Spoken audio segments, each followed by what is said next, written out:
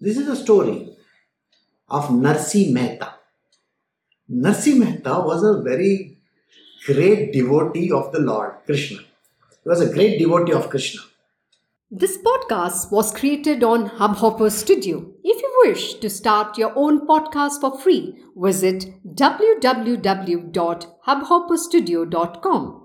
Hubhopper is India's leading podcast creation platform. Start your podcast with Hubhopper Studio and get your voice heard across platforms like Spotify, Ghana, Google Podcasts, Wink Music, and more.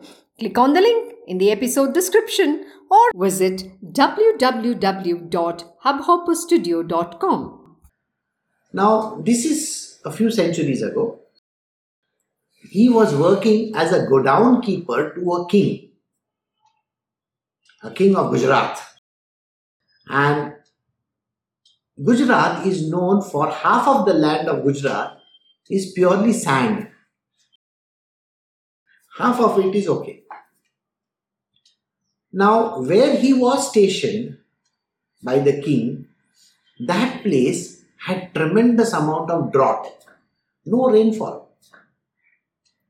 And he was supposed to, be the godown keeper of the granary. Granary is a place where they keep all the grains, okay? So people came to Narsi Mehta and they said, you know what? We are all suffering very badly. Can you give us a few grains free just like that? Because we don't have any money. And Narsi Mehta opened his godowns.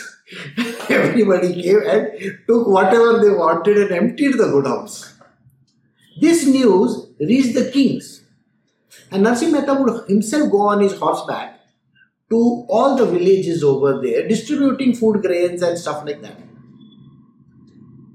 So the king came to know, the king was staying in a faraway place. He came to know that Narsi Mehta was behaving this way and he was distributing everything away. So he sent his people, his soldiers, and he said, tell Narsi Mehta to pay for all these things.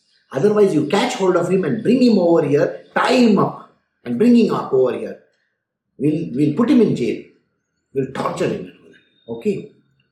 So the soldiers left from their place. It was some 2-3 days journey by horseback. Meanwhile, in the court of the king, person appears. He's completely dark, black. Okay, he's a very black looking fellow. And nobody wants to take him. So he tells that person over there at the gate, he says, Narsi Mehta has sent me. Why? Because he wants me to give something to the king. So they usher him in front of the king. And the king asks him, who are you? So he says, my name is Kalya. Kalya means blackie. Black color. Who are you? I am the servant of Narsi Mehta. I am a blackie who is a servant of Narsi Mehta. So why have you come? I have come to make the payments which my master has sent of all the food grains that he has distributed over there. So the king says, okay, I don't think he can pay for that amount of, the grains that he has distributed. He has gone and destroyed my entire godown. He says, no sir, I have brought the payments, please have a look at it. And then he starts pouring in those gold coins and other things. And there are so many coins over there, you cannot even imagine it. It is not worth one granary, but it is worth 10 granaries.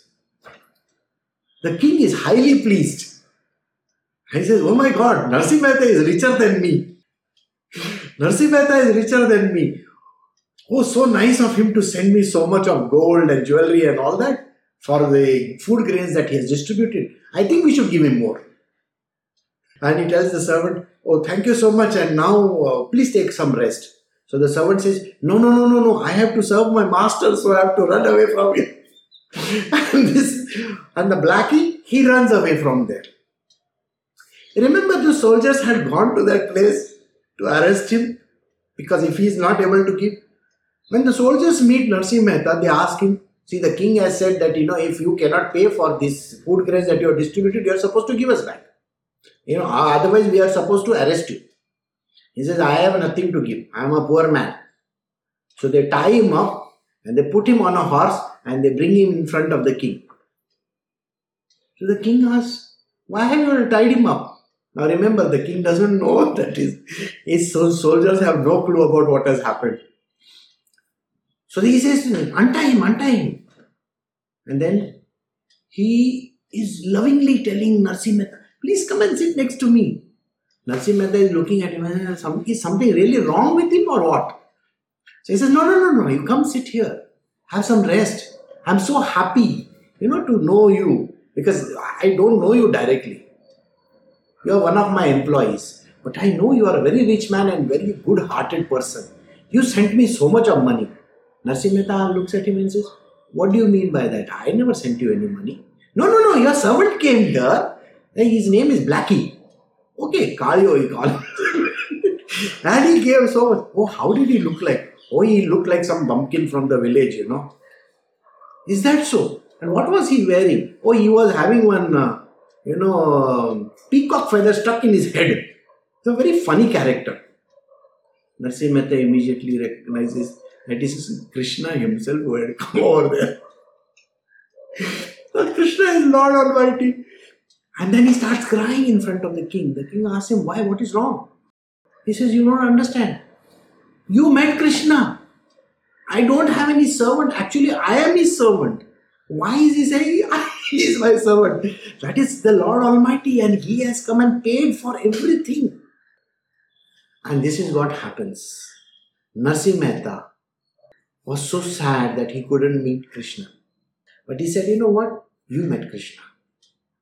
And he tells the king, I'm so happy that Krishna came and did this. This is what happens. You will have to go through problems in your life. There will be trouble. But don't be afraid. Things are not as bleak as they look. There is always something at the end of it. You may not even get the real darshan. Darshan means the face-to-face kind of experience with the Divine Lord. But people around you, everybody who comes in association with you, they will actually feel it. But they will not say anything to you. Because they cannot see. Whereas you can see. See means you have the knowledge. But you do not have that understanding that the Lord is there in front of you. Why? Because the devout, those who are devoted to the Lord, cannot actually see the Lord. But they know this finer power works over there. Other people will feel you are doing everything. You are doing means either you are paying those people, you are giving them certain gifts. They feel that you are being very kind and nice. Whereas you know in reality that it is the Lord who is working. It's not you. The Lord is your servant over there, by the way. But you won't understand that immediately. You will have to go through the process little by little.